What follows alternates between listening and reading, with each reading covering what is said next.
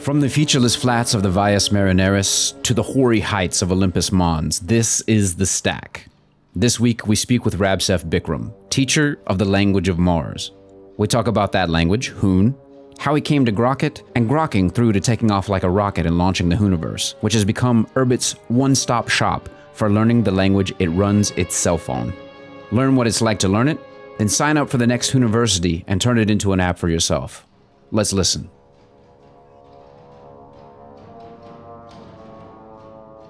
Hoontard is not the preferred nomenclature anymore, right?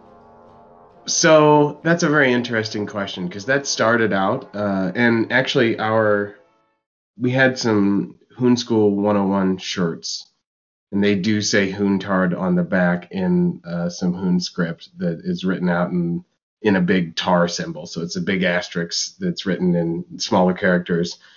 But yeah, so the way that actually started was we were working with a guy who shall not be named for fear of doxing of this individual in the real world, but he wanted to learn Hoon, and I think Rizrak Habtab actually started working with him to try and help him. He had signed up for one of the original Hoon schools that was offered through Tlon, and kind of this is like a household name. This is no, but he is an important enough person in the type of community that would cancel you for being associated with Urbit. Right. Yeah. Right. And still is, let's say that he's not active on Urbit anymore. Okay. All right. But so he was working with Rizrak to kind of like work through the lessons because he was having trouble, week one and just getting the system set up and trying to figure out what was going on and what they were asking him to do. And Riz worked with him for a while. I kind of started showing up to those because I had trouble in that first Hoon school as well. But rather than conceding defeat, I think I even told my wife at the time, like, there is no way in hell that I'm not going to finish this 6-week course. Like, I will find a way to do this thing. And I sat in the chat room that they had for it and bothered Palfin all the time and Radford Diglett and all of those guys from Tlon that were sitting in there kind of monitoring. And I forced my way through that course to the point where I was able to basically understand what I was doing. And as I say, Riz was working with him, and I started showing up and hanging out with him. And I said, hey, after church on Sunday, I'd be happy to go through the lessons as they came out so we can do a 6-week course of our own, and I can walk you through it. We'll take an hour or so, and we'll just talk through the program. And he made a chat room. This was pre-chat integration to groups. So he made just a chat room called Hoontards, and that's where we started doing it. And that's really I think of that as the genesis. And with all due deference to Rizrak's contribution prior to that, that was when we started doing this as like a group of people, and other people started showing up, and we started kind of repeating lessons. And that's where things became more of a tutelage instead of just an ad hoc meeting of people. And the person we were working with is very good at marketing and promoting things, and so did so in the community really effectively. And that kind of brought more people in, and that kind of brought us to the point of saying, hey, maybe we should have like a more organized curriculum. Did either of you do the original Hoon School that was offered by Tlon? Was what, like April, May 2020? Well, they had. Yes, that sound right? We did because. Okay. Yeah, it was the original because we're dropouts, but yeah, we're dropouts. But it was still being done by a Tlon employee at the time. Who was that? Was that Raptor? I think. Yeah. We were doing it. I think we did one of the last ones that he did. Yeah. The other thing about that is that those guys have a lot to do. Look at the production that they've output in the last year and a half, right? And I think they did a great job. So there's a couple of problems with the way that Hoon School was being taught originally, I think. First of all, everyone at that company is in the top 0.01% of the IQ spectrum, and also has the kind of mind that is required to think about things in pure abstraction and be able to understand. And I think the course was taught from that perspective. And people like me who need a little more concreteness, who need a little more explanation and verbalization of what's going on, rather than pure description through abstraction and reference to other programming languages or just other computer science technology that you might be aware of, had trouble with it. And so that was one of the first problems that we sought to address in developing a new curriculum. So the curriculum that we developed for Hooniversity, or Hooniverse, I'm still not sure which one of those things we're actually calling it, but the curriculum that we developed for that was, I think, slower and more evenly paced. Whereas, I don't know if you remember, the first lesson in the original Hoon School was to just like write a generator that prints your pat p as a number, I think, something like that, or maybe prints your pat p from a number, whatever it was. And then the next lesson was like, okay, now make a deck of cards. There was quite a jump between lesson 1 and 2, and it wasn't that dramatic, but it was dramatic still, at least for like I say, people like me. And I think they lost a lot of people as a result of that. And that's not to suggest that the teaching methodology was poor. It's just that it was designed for a type of person that's really high performing in that area. And so it was not inclusive in that way. And that's for better or worse. I think there's still some feeling at Talon that Hoon is still subject to some change. Like Nock is solidified, right? In fact, we had this discussion just the other day. Nock, they feel, is really solidified and final. Hoon is mostly solidified, but Nock is version 0. Nock is Kelvin version 0. I don't know if that's actually true, but in their minds, like the Talon employees, they're like, that's not changing. So right. I think it is, but regardless, they feel like it's at a stable point. And then Hoon is mostly stable, subject to potential change.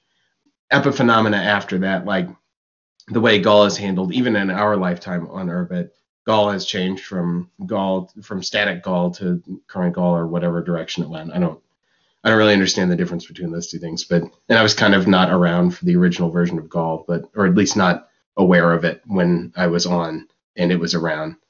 But so further up in the stack, there you go. There's a plug, right? Further up in the stack of the Urbit tech world, they feel that there's less stability and less certainty. And I think to some extent, and I'm speaking for people who aren't here, so that's kind of not fair, but I think to some extent they're like, insofar as that's the case, we really want people to have a deep understanding at the bottom layer, rather than starting to teach people how to do things in Hoon or in Urbit in the way that it's designed today, because we don't know it'll be designed that way in 6 months.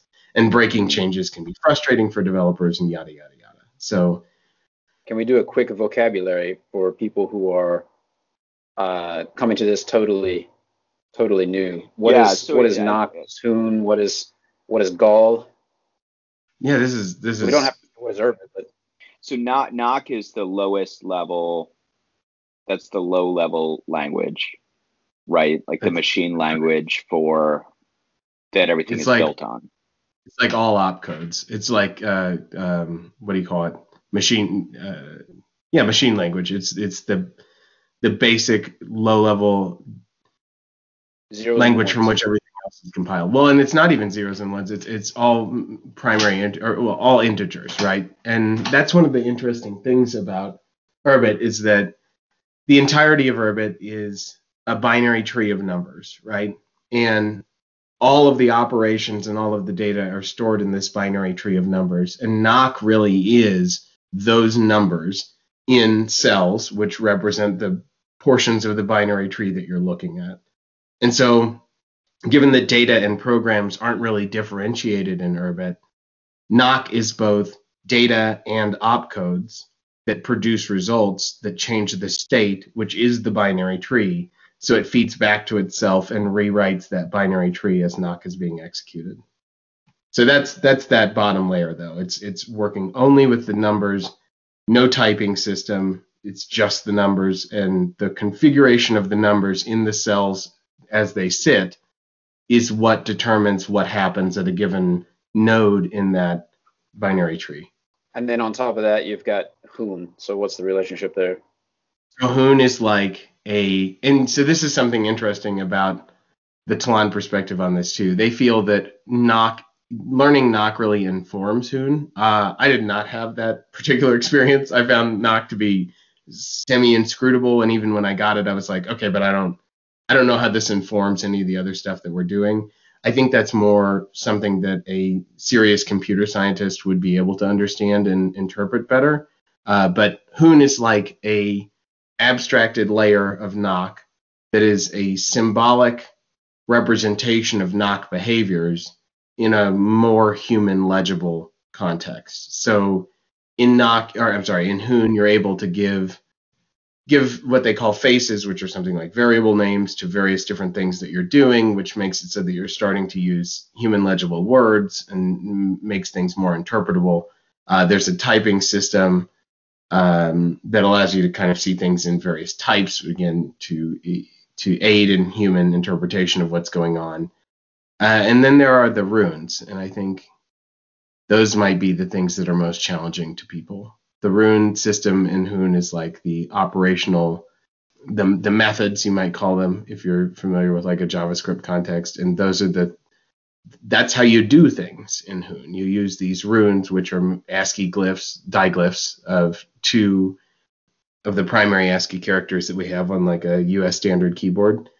They're in families. So the first glyph in a diglyph pairing in Hoon often indicates the type of operation that it's going to do. So for instance, you can generate cells using the col rune family, col hep, which is the full colon and the hyphen, or n dash, I think it is. Anyway, the hyphen, that creates a cell of two characters, and then you go on from there. Col lust does 3, and col sig does a null terminated cell, and so on.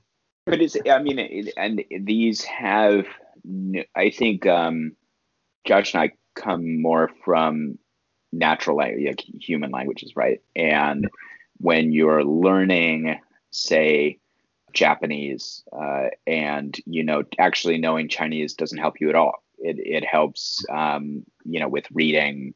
So it's kind of a weird example, but you're going to really find no help from your background in that language. Whereas as a native English speaker, if you're to learn Dutch or something, you'll be able to get somewhere. There are false friends and everything. But I think that the issue, and I'd love to kind of hear more of your background, but as more of a hobbyist and someone who actually long after formal education ever picked up anything into computers and programming and everything, so got some capability in C and Python and familiarity with HTML and JavaScript and things. But to me, like none of that was a reasonably approximate to Hoon. And it was also because I wasn't even at the point where I was super, super familiar with any of those. Like I was trying to translate, with your deck of cards example, that's sort of an intermediate exercise in Python. So I could, not now because I'm a little bit rusty, but, at one point would be able to do that pretty easily. But so I was just like racking my brain, almost trying to translate to what would I do in one of these almost like spoon-fed type languages, object-oriented languages or whatever, into it. And it just, that didn't work for me. And so, these, whether it's the runes and glyphs and everything, or the fact that it's subject-oriented or something, I think that's a difficulty. And maybe it's easier if you don't know don't have any kind of a background, because then you're just getting exposed to these things for the first time. And I don't know if you guys have had students in that boat, but.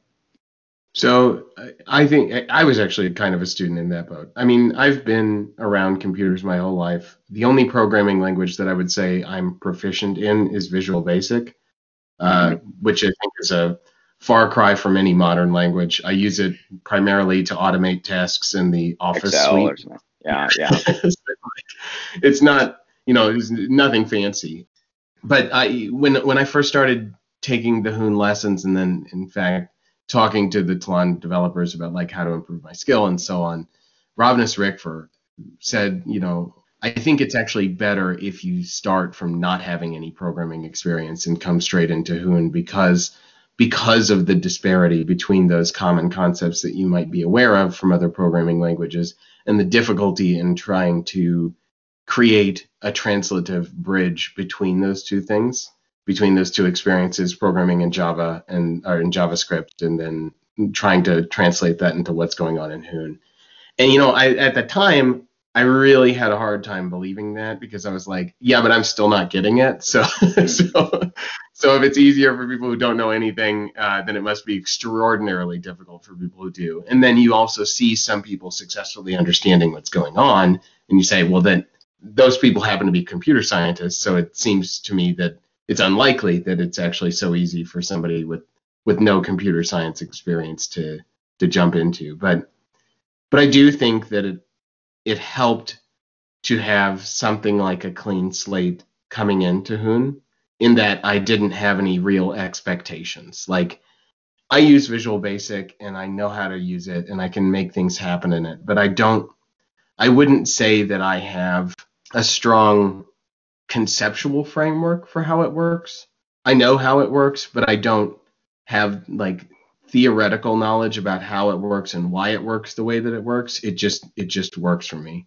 And that's sort of been my learning approach to Hoon too, which has led to better conceptual understanding of Hoon. I guess what I'm trying to say is coming in fresh makes it so that you don't have preconceived notions about how a language should work. And it's my understanding, at least, that some of the preconceived notions that you might bring from other prominent languages make the methods of Hoon more difficult to map onto what you already understand. Well, yeah, I mean, that's like when I try to speak Cantonese, like I would just use like Cantonese has like 9 tones or something stupid like that, and the Mandarin has 4 basically. And so, but with what little Cantonese I know, I just use the Mandarin tones, and so I sound like probably like super obnoxious, But it's like I have no choice because like my brain is like older now, and like that's just where like whatever occupies that like tonal language part of my brain is not going to be able to adapt that other set of things. So what is the coolest thing that you've seen people do with Hoon so far? So one of the coolest things about teaching Hoon School was seeing people's final projects and the variety of things that people turned into me. And towards, I think, the end of our like second session of running this, we had people turning in stuff that would take me literally an hour or two to actually understand what they were doing because it was so complicated and really elegant how they had put things together. And the other interesting thing about Hoon being a terse language is that there are often a terse and kind of inscrutable language is that there are often multiple ways you could approach a problem.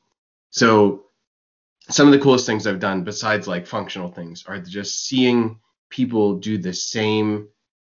produce the same program using completely different variants of the code. Like there's a wide divergence between two people trying to produce the same result, and that's very interesting. And I don't know, I appreciate that. I find that enjoyable. But in terms of things that I've seen built recently that are amazing, Palfun rolled out a torrent tracker in the client of Urbit that runs off one Gall app, and I think that's it. Like, I don't think there's anything else but this Gall app, and it's a full torrent tracker that you can connect to on PalDev, and it has like help text, and it tells you the torrents that are available on it. You can add your own, you can seed one from it, it puts it on your server where your Urbit is. That's fascinating to me. It's an amazing piece of technology, and he did a great job on that. I know that, I don't know if I should, well, I guess their PAT-P doesn't really matter that much. Little Wolfer is producing, well, he produced that, what do they call it? The repetition where you, I don't remember what, SRRS, I think is what the acronym for it, but it's where you repeat things based on how often you remember them correctly. What's it called? Yeah. Oh, his is called SRRS. I don't know what his stands for, but SRS stands for Space Repetition System. So that's what he built. Space. That's it. Yeah. Thank you. But so he built that, but he's also building something that it's not for RuneScape, but Ragnarok Online. He has like a character downloader that he's building right now. That's pretty cool. So it takes your Ragnarok Online character and it reads all of like the JSON object of your character stats, and it'll put it into a program that's then available to you there to do whatever. I don't really know what you would do with it from there, but I think that's amazing to be able to parse that much JSON. I don't know if you've ever tried JSON parsing in Hoon, but it's kind of a pain in the ass. So to see somebody do it at that level is pretty impressive. Not lately. No. Yeah. I'm trying to think. There's some other good ones out there. Did you see that? So for there was a competition probably almost a year ago now, like a hackathon, I think is how they phrased it. But somebody built something that allowed you to jointly paint with other people on Urbit. Yeah. It's astounding. I don't remember who did that. Maybe it was hashtag DibTux, but I don't remember. That was astounding that somebody could do that. There's a lot of great things. Have there been breaking changes? Has that been brought along? Yeah. I don't think that it was ever rolled out as like a application that was used very much, so I don't know if it's even been maintained, because there have been some breaking changes, especially around the end of last year and into this year with the network breach and all that stuff. There's somebody who's working on a WebRTC thing to allow voice chat and video. Yeah, that's going to be a game changer for Urbit, I think. And again, all of this stuff is done in Hoon, and it's all done with relatively limited overhead. Most of this, in fact, all of these things, they don't require additional elements to the stack, and that's the point of Urbit, right? Like the point is to consolidate the amount of tools that you need in order to achieve the goals that you're looking for. Well, this is an interesting thing, because I don't engage these people anymore because it's always bad faith, but there's an element of criticism of Urbit that comes down to, well, Hoon is totally inscrutable language. It's needlessly dense, whatever. And I think that the work that you guys have done shows that people with the proper amount of motivation and everything can certainly learn it. It's not necessarily that much more difficult intrinsically more difficult than other languages. But, the question is would it be just the foundational part of the stack and then you put more on top of it, whether through airlock or whatever, or can it be just kind of it in itself? And if it's always something that things are built on and you need to have kind of just a vanguard of developers who happen to know it, but you can't do anything without them, then that's a limiting factor. But actually what you're describing is that actually it's sufficient and kind of complete in itself to develop everything that needs to be developed. And in any case, people can learn it. It's not going to be some massive obstacle once it's important for people to do so. Yeah, and so two things there in reverse order. In terms of the setting things on top of Urbit and using airlock, that's a totally viable method, and that's actually what we're working on now, is a course that kind of describes how to do that. And that's actually met some resistance and concern amongst the more skilled Hoon developers, because their expectation is, to your point, in the ideally near future, there will be a way to produce most of the results that we're looking for without setting some JavaScripting on top of Urbit that's then just speaking through some API to your Urbit. And they really want to get to that point, because their goal is to make it so that you don't just have to have a bunch of classical developers sitting on top of your Hoon stack or your Urbit stack to make things work. So that's going to be cool when we get there. But we are working on something that will work with Airlock, and Airlock does work. And just to describe it, Airlock is a way of everything in Urbit has to be ship related and space related now, because we moved away from the more like princely titles of ships and things. But Airlock is just an API integration with Urbit and the outside world that allows classical programming to communicate with your Urbit in a way that is conducive to Urbit's required event processing. So that's how that works. But prior to that, the people who say that Hoon is needlessly dense and inscrutable, I have trouble with that description, because it is definitely arcane. It's confusing in the way that it doesn't use human legible action commands, like methods in JavaScript usually have descriptions that mean something to you, or like ls in the command line in Linux, right? That's list. Right. We get that. But I don't think that it's dense. Like that's a criticism that I've always had trouble with, because in my opinion, Hoon is actually like light but terse. It's the least required amount of communication to affect the point that's needed. And that's if you approach it from the perspective of, I can do this with very little work, and you work on reducing your code, it works, and it makes more sense as you start to dive down into it in that way. It's like, I think Hemingway said that he had a newspaper editor when he was writing for the newspaper that would, every time he brought, and this may be apocryphal, I don't really care, every time he would bring in a story, he would say, great, now make it half as long. And that's like that's how Hoon works. That's what you're going for in Hoon. The most elegant Hoons that you can see are those that are, here's 50 lines of code that does a million different things. And that's kind of how Palfin's torrent tracker works. Go ahead. Yeah. I think, it's an interesting philosophical point. It's beyond even just Urbit, but, we have this, it's become an absurd phrase, but like learn to code, right? And actually learning programming is about learning to write less code. And that's not at all understood, or not really appreciated. And even like people who know, because like certain constraints like memory just don't exist anymore the way that they used to. And so that kind of costs some discipline. But what's the introductory language now for almost everybody? It's Python or JavaScript, right? Which are almost pseudocode, like you said.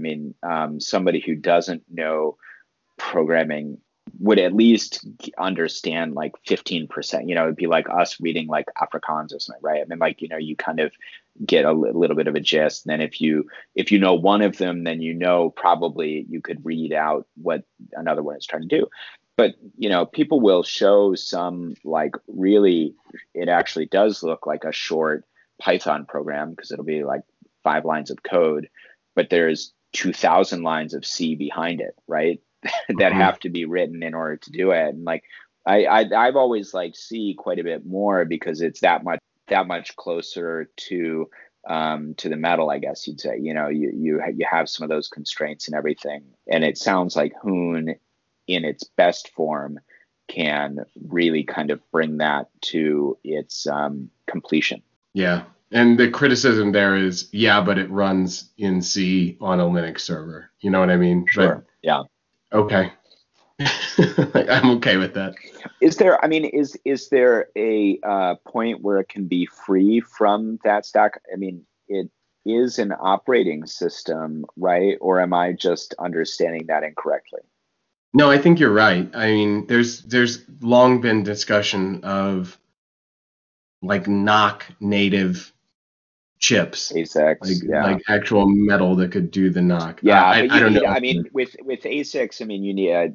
I mean, I know this a little bit. The scale is just too big for now, right? I mean, you need at least like the number is going down, but roughly like 1 million units to make it sense to design one. And I don't know enough about like FPGAs and things, like if you could actually do more of like a programmable chip, if that would make sense. But at some point in 5 years, say, either the project goes nowhere, or in 5 years, this would be a reasonable expectation, I think. So yeah. The other thing that is a trade-off there, though, is we have to, like right now we're taking great advantage of jets. Jets are operations that can be performed in knock, that can be performed faster in classical programming languages today, that Urbit takes advantage of after a series of very careful proving, because Urbit is a deterministic operating system. So it must be that the result of the jet is always the same as the result of the knock code that would have been run. But so like that speeds up decrement. I don't know if you know, there's only like the increment function in Urbit, right? So decrement, you start from 0 and you count up to 1 less than the number that you were at.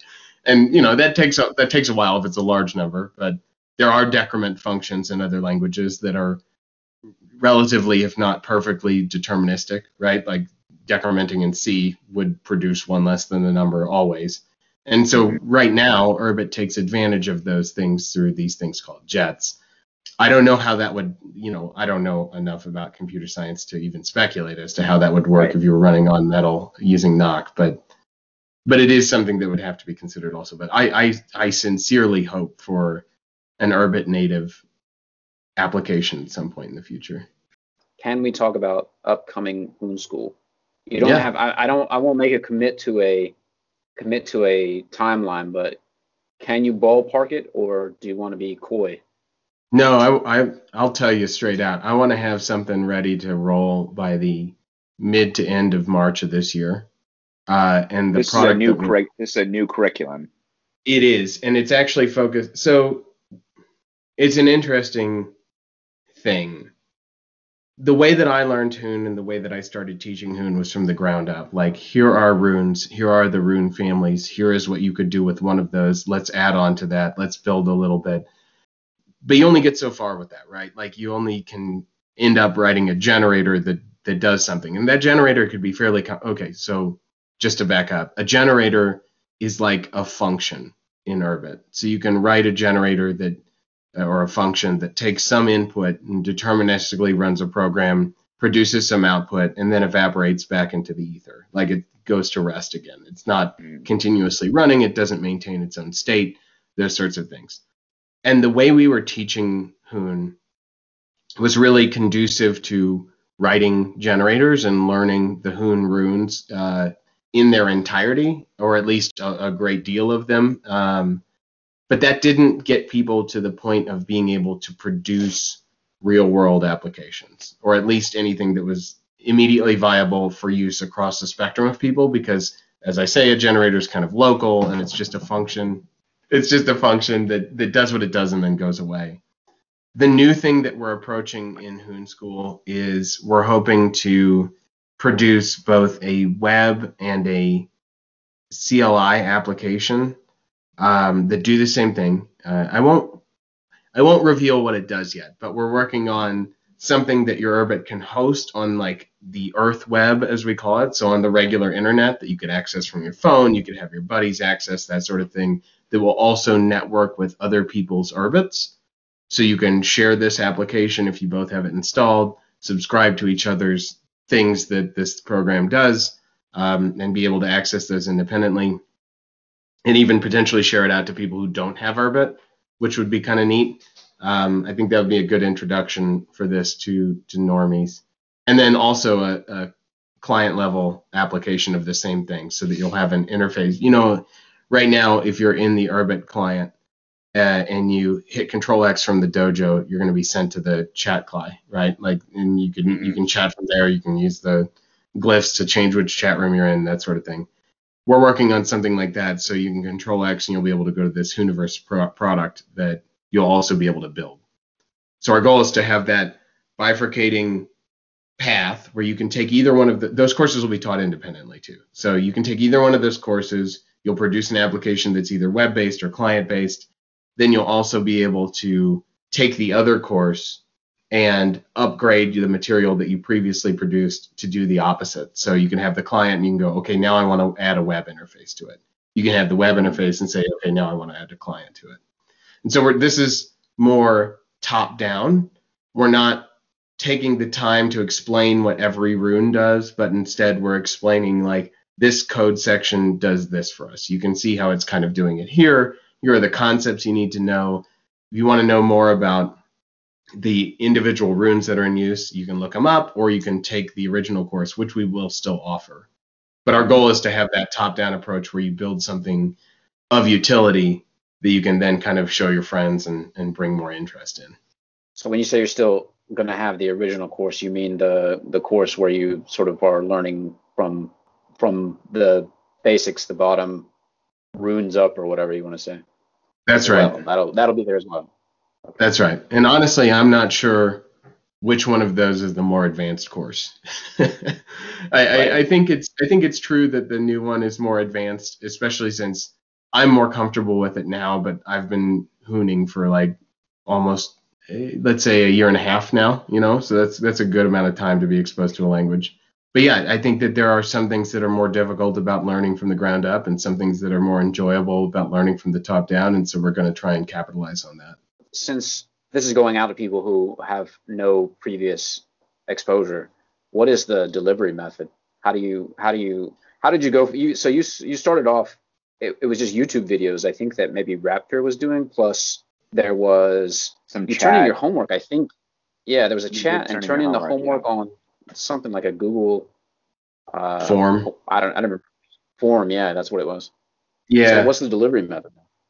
Yeah, so that's how they were handling the courses when they were teaching it. And just to give the spectrum of things that we've done, I started in just a chat room, literally typing all of this stuff out because I was like, I don't need to be on a microphone for like one dude. You know what I mean? We can talk this way. We moved up from there and recorded our own YouTube videos, which are going to be revamped as well. And then we moved into live streaming on Twitch, the lessons. So we would stream the lesson on Twitch. I'd be live on audio talking through what I was doing. There would be people in both Urbit chat and Twitch chat, especially at the time. Twitch chat was far more responsive than Urbit chat. That's since been drastically improved, but so people would be in both asking questions. We also had a chat room where people could post questions at any time, which was true of the original Hoon School as well. And we were also taking submissions through a Google form of like a Pastebin link or what have you. My goal for teaching this next round is to have, like, I'd really like to, and this will probably be a little later this year, I'd like to have an Urbit native application that will allow you to submit homework and allow me to comment on your homework and have you be able to only see your own homework and those sorts of things, so that we're centralizing the experience again back down into Urbit.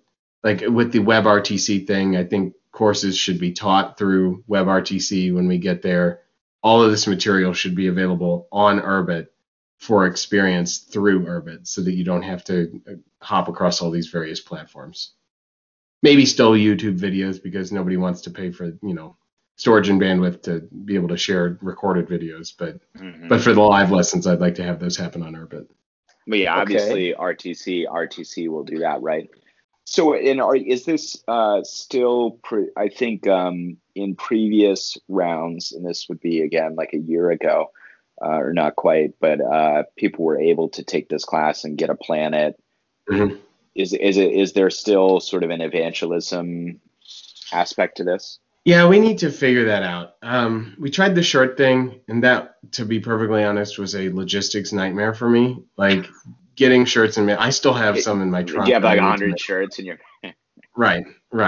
And I feel like an ass for not getting them in the mail, but also I didn't realize that it was going to cost me like $300 to mail this shit around the world to all the different people who took the course. So like that was kind of a pain. We need to have some form of evangelism. At this point, honestly, the shirts might be cheaper than issuing a person a planet, though, with Ethereum costs. Hopefully, the planetoid thing or whatever we're going to do, moving to BSV, whatever it may be, some solution to the issue of Ethereum gas fees right now will solve for that. Though it's yet to be seen what that will look like. But there does need to be some evangelism element to it as well to draw people in my opinion. And our aforementioned and now absent sponsor who kind of kicked this thing off was really of the opinion that there needed to be evangelism and reward, but also potentially, was of that opinion. And I've just not yet come up with a solution for that problem that isn't like terribly taxing on my side of the equation, but that is still rewarding to those users who complete the course. Because I think that it's a feat to do. It takes determination. You're not getting paid for it.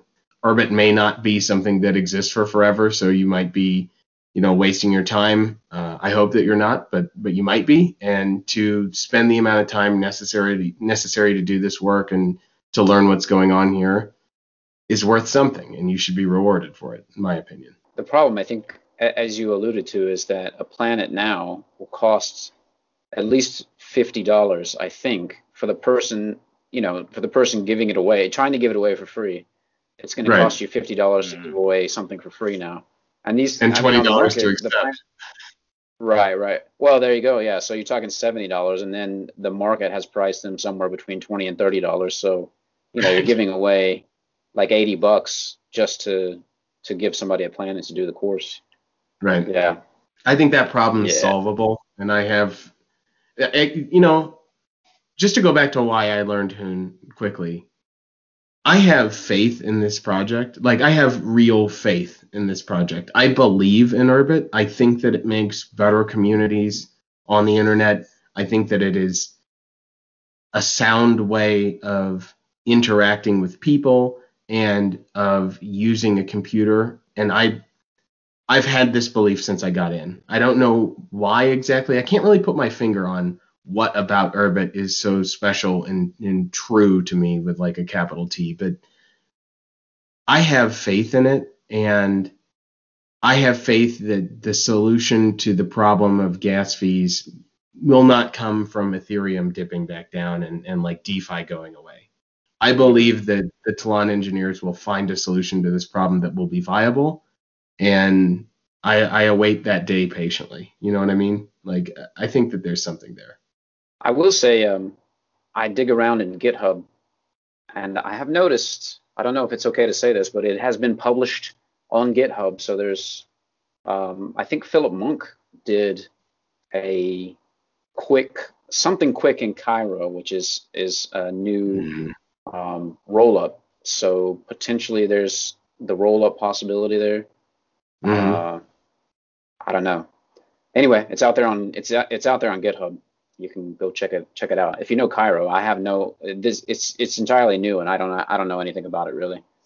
But why is Urbit so great? I think you get the personal server. What is it? I mean, but it's solving the problem that we have with these with servers that you connect to via clients, and then sort of like Facebook or Twitter owning the entire, monopolizing the entire process, both sides of the equation there, and Urbit solves that for you.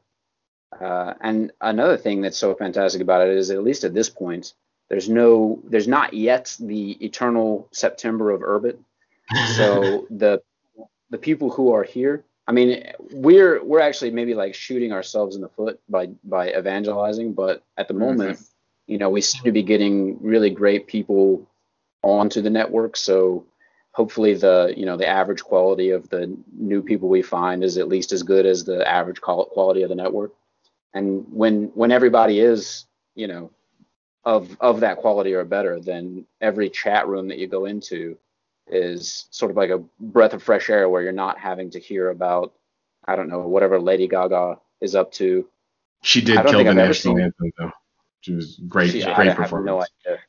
It was really good. All right. Well, at the inauguration, it did not happen. Yeah, I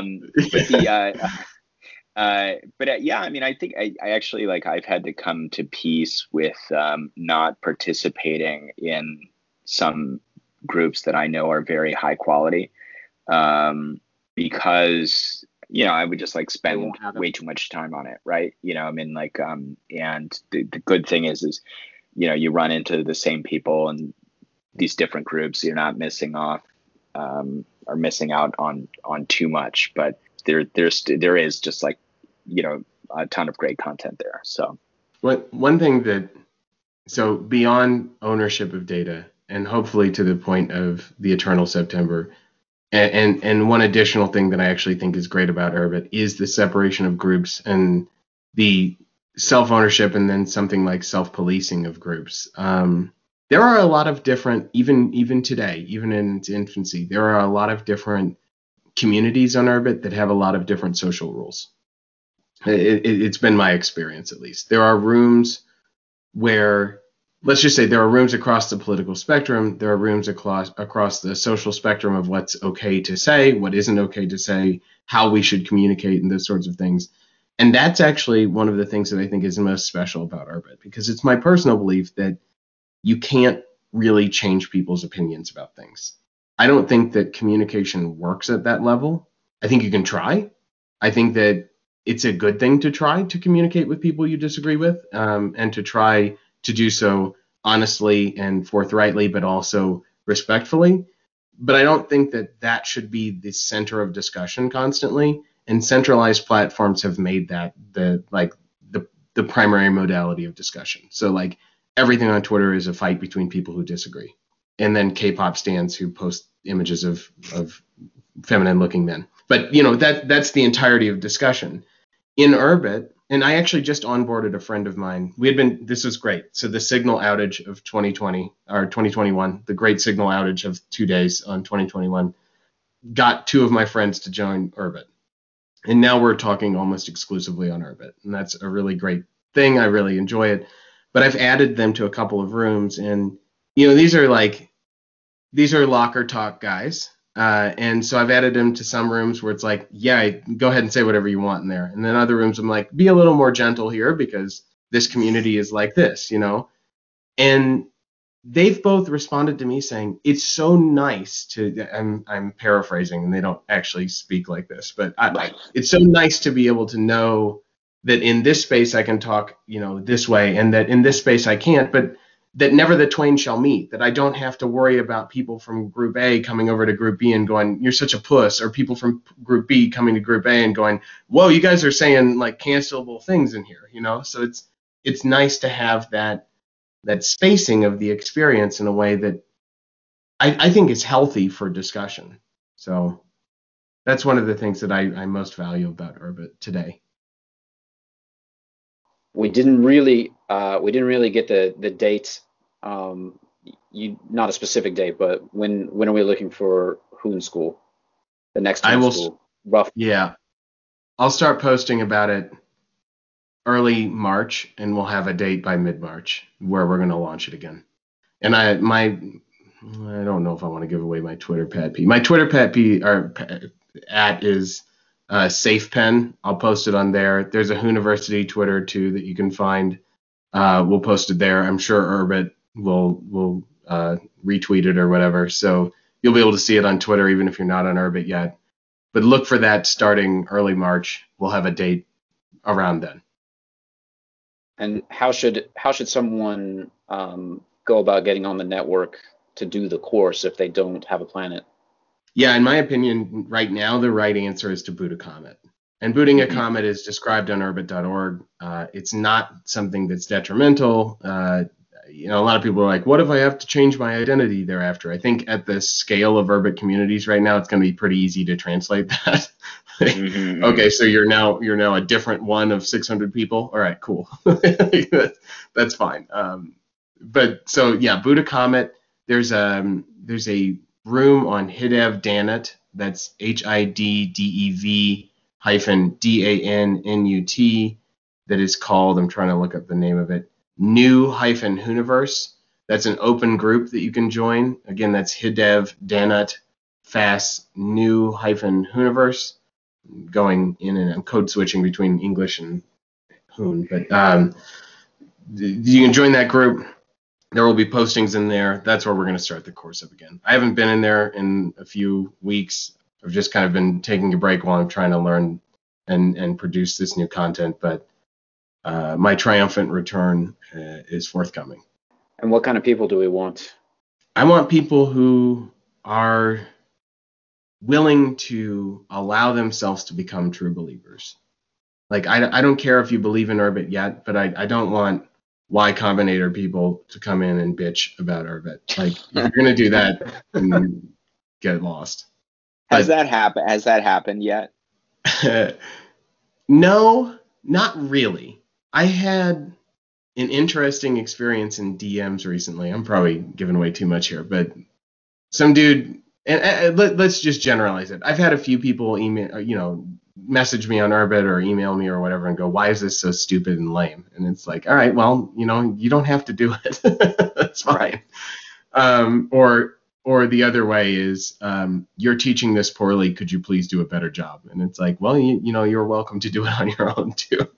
But no, most people are extremely receptive, happy to be there and interested to learn what they can. In fact, the bigger problem that I have is that people come in with a greater deal of background experience in computer science and say, oh, is this like that? And I have to say, I don't really know, champ. I'm sorry. You'll have to ask someone smarter than me. But we usually get past that and make good progress nonetheless. So from full beginning, I guess the thing that I want most is people who are extremely intelligent and skilled in computer science. You can probably do this on your own, though I am happy to have you. But if you've never done a programming language before at all, and you want to learn about Urbit and learn what you can do on it and find something that you can be nominally successful in, we'll probably have a 6-week course, boot a comment and show up. We'll get you there.